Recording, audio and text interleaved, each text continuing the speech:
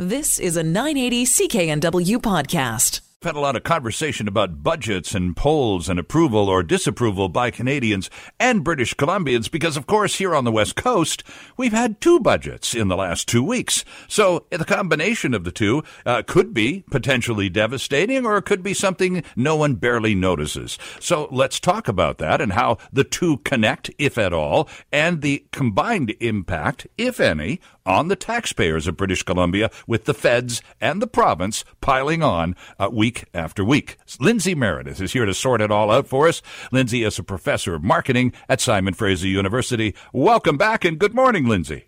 Sterling, how are you doing? I'm fine, thank you. A besieged taxpayer that I am. I think I'm going to make it. How about you? Yeah, between a rock and a hard spot, but it's been tougher. We'll slip through this one, too. Yeah, a lot of debt at the federal level. A lot of we had just did some open line, Lindsay, about the budget and had some interesting feedback from British Columbia taxpayers and a lot of concern about the apparent lack of concern at the federal level for the incredible amount of debt we're assuming as a country. Yeah, that one gets interesting. It depends on whose game you want to play, Sterling. So here's how one version works.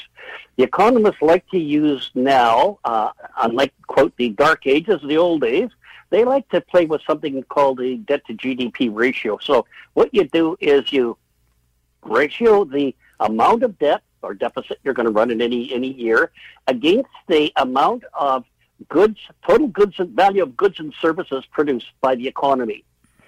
And the game goes like this.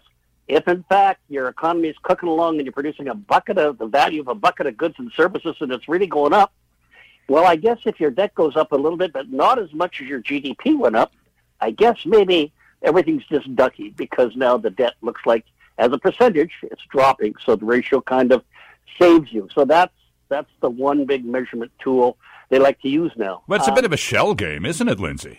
Well, the part that bothers me about the thing is, look, at the end of the day, you still have to pay back the deficit, and you still have to pay back the debt. Mm-hmm. Now, the other thing they like to point out is that over time, this debt is dropping as a percentage of gross domestic product. Translated in English, maybe by the time we get down to, I think it's late 2020 sometime, maybe we're going to be able to almost retire a whole bunch of our government debt because GDP will outstrip it and everything will be ducky. The other game they play is let's look at the amount of debt per capita.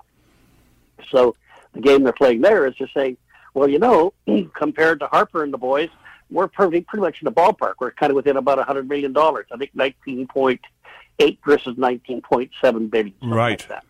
So now the game becomes one of saying, well, sure, we're running up deficit. We're piling on debt here. But on the other hand, we've got a bigger population to spread it over, so things are looking ducky that way. The other problem, if I could just interrupt for a second, this was raised by one of the callers in the last segment, Lindsay. Their interest rates are going up. There's no turning back here, regardless of how little we're enthused about it all. Interest rates are going to continue raising as the years go on, and so any long-term objective to reduce the deficit to zero or balance the budget in 2 or 3 or more years doesn't take into effect at all the fact that it's going to cost us that much more to service the debt, which makes in turn the government less able to provide other services. Yeah, you nailed that one pretty much exactly. You better get yourself a PhD in economics, Sterling. Not a chance. Not a chance. Hey, listen, you're on it because that becomes the other issue. Look, when the last dog is shot, you have to pay back the money you rang up and borrowed, yes or no. Because if you do, every tax dollar you collect, some portion of that money has got to go back to pay the money you borrowed from those other guys. Sure. Whoever they may be.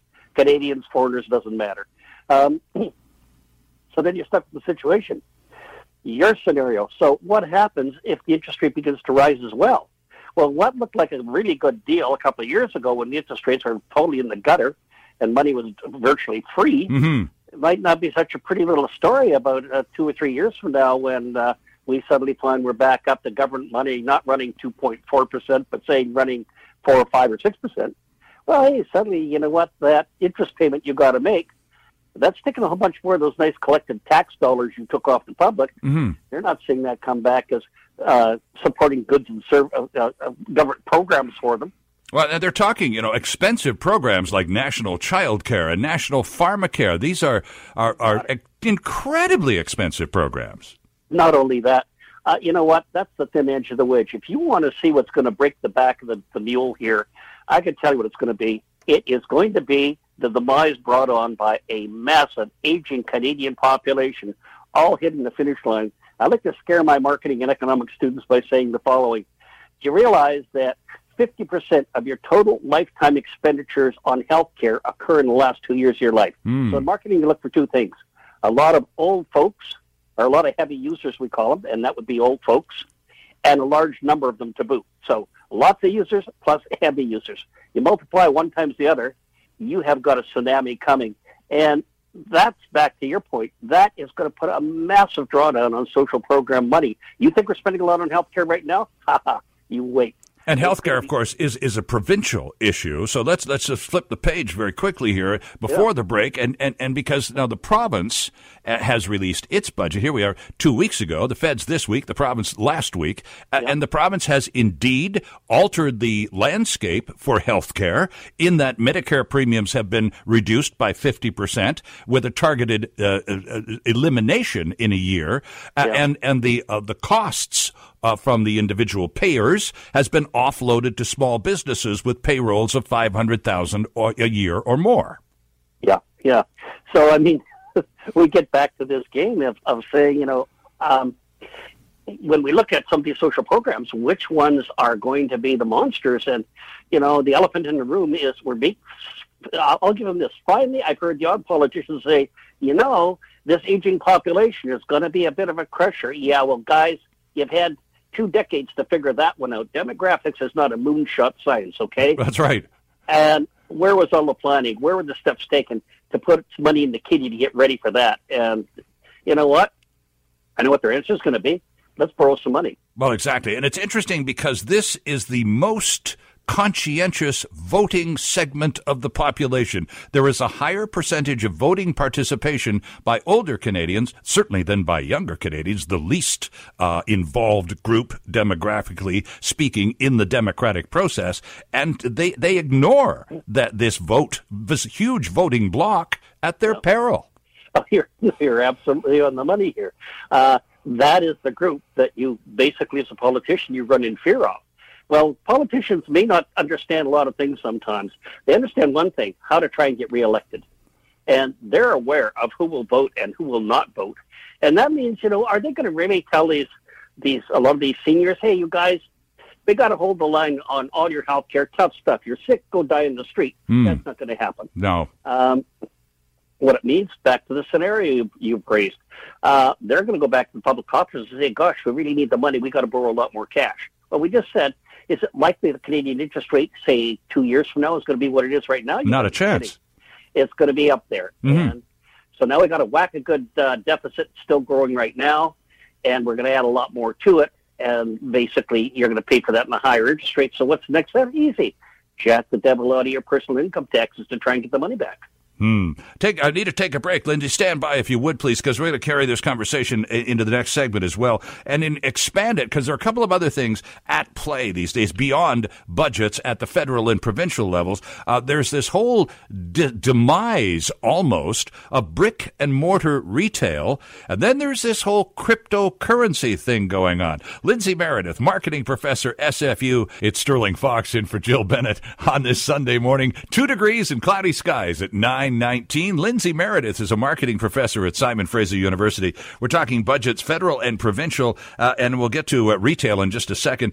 Lindsay, here in BC, we've had the new government, the new minority government, talk about ICBC, the dumpster fire, and then we're talking about BC Hydro, which has been described by many as a dog's breakfast, and we've had them overruled by the regulators. They wanted to freeze hydro rates for a year. The regulator said no. They're going to go up 3% because hydro desperately needs the dough. So here in BC, and we got a bit of a squeeze going on at that level, and of course all of the housing calming measures as well. We sure do. I mean, part of the stuff I think that drove a lot of BC voters a little wild here was, on the one hand, you had the Liberals staunchly hanging to the party line and saying, look, we're not jacking your personal income tax rates. Yeah, that's true. All you did was jack the hell out of my hydro rates, my ICBC rates, the BC ferry, MSP. The list got on and on for the kind of stuff they got into. And in the end, once they removed a little money from the back door on those things, guess what? Those particular Crown Corps wound up showing an awful lot of red ink, saying, help, we're going to jack your rates to make up for this. And in the end, the government said, get mad at those Crown Corps. It's not us. Yeah, right. That was one of the slowest, oldest shell games in town, Sterling, frankly. And in the end now, what do we got? Yeah, do we have a dumpster-fired ICBC? Yes, we do. About $1.3 billion, I believe. Almost the same amount of money the Liberals basically took out the back door. Right. So in the end, what's the issue? The issue is, look, somebody's going to put that money back. Well, I can tell you who it is, you and I. Yeah. And, are your rates going to go up? Very likely. Hydro, look, I saw rates. I talked to people where suddenly they were getting hydro rate bills that are running $1,200, $1,500, $1,800 a month because they're heating with electric. Well, I understand one of the issues of saying, okay, sometimes we're going to push up the cost of some kinds of energy. What you don't do is blow it through the roof at an astronomically steep rate like that over 2 or 3 years, because that is inflationary as all get out. And that's how you provoke labor into saying, we're going on strike. We need better wages. And wouldn't that be ironic with an NDP government being struck by organized labor? Hey, politics is a curious animal, Sterling. It certainly is.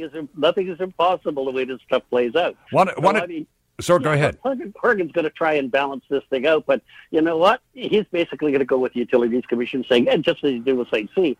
Not that I'm criticizing his decision. I mean, hey, if you've got $1 billion already in the ground, are you really going to walk away from your investment, yes or no? Right. Yeah, I understand it's going to cost you another whack of billions more, but do you walk away from a deal like that just because you're saying, well, let's kiss off $1 billion? You know what? There is the political issue. He probably would have had some serious pushback had he done that as well. Absolutely. Now, Professor Meredith, I want to take the last couple of minutes, and we only have a couple, to find out what you're telling your marketing students at Simon Fraser these days about retail, about brick and mortar type retail, as in stores, which seem to be closing at an amazing rate. How many... What's the word from the prof to the students these days? Keep your head down and make darn sure before you start playing bricks and mortar game that you've really got yourself a solid game, a solid product, solid service to go with here. Like you, I am perturbed. You start walking through the malls, especially. Way too much brown paper on a lot of that glass, my friend. That's right. That I found very, very disturbing. Is it going to continue? Yes, it will. Basically, the direct from manufacturer, direct from shipper is functionally how it's going to go.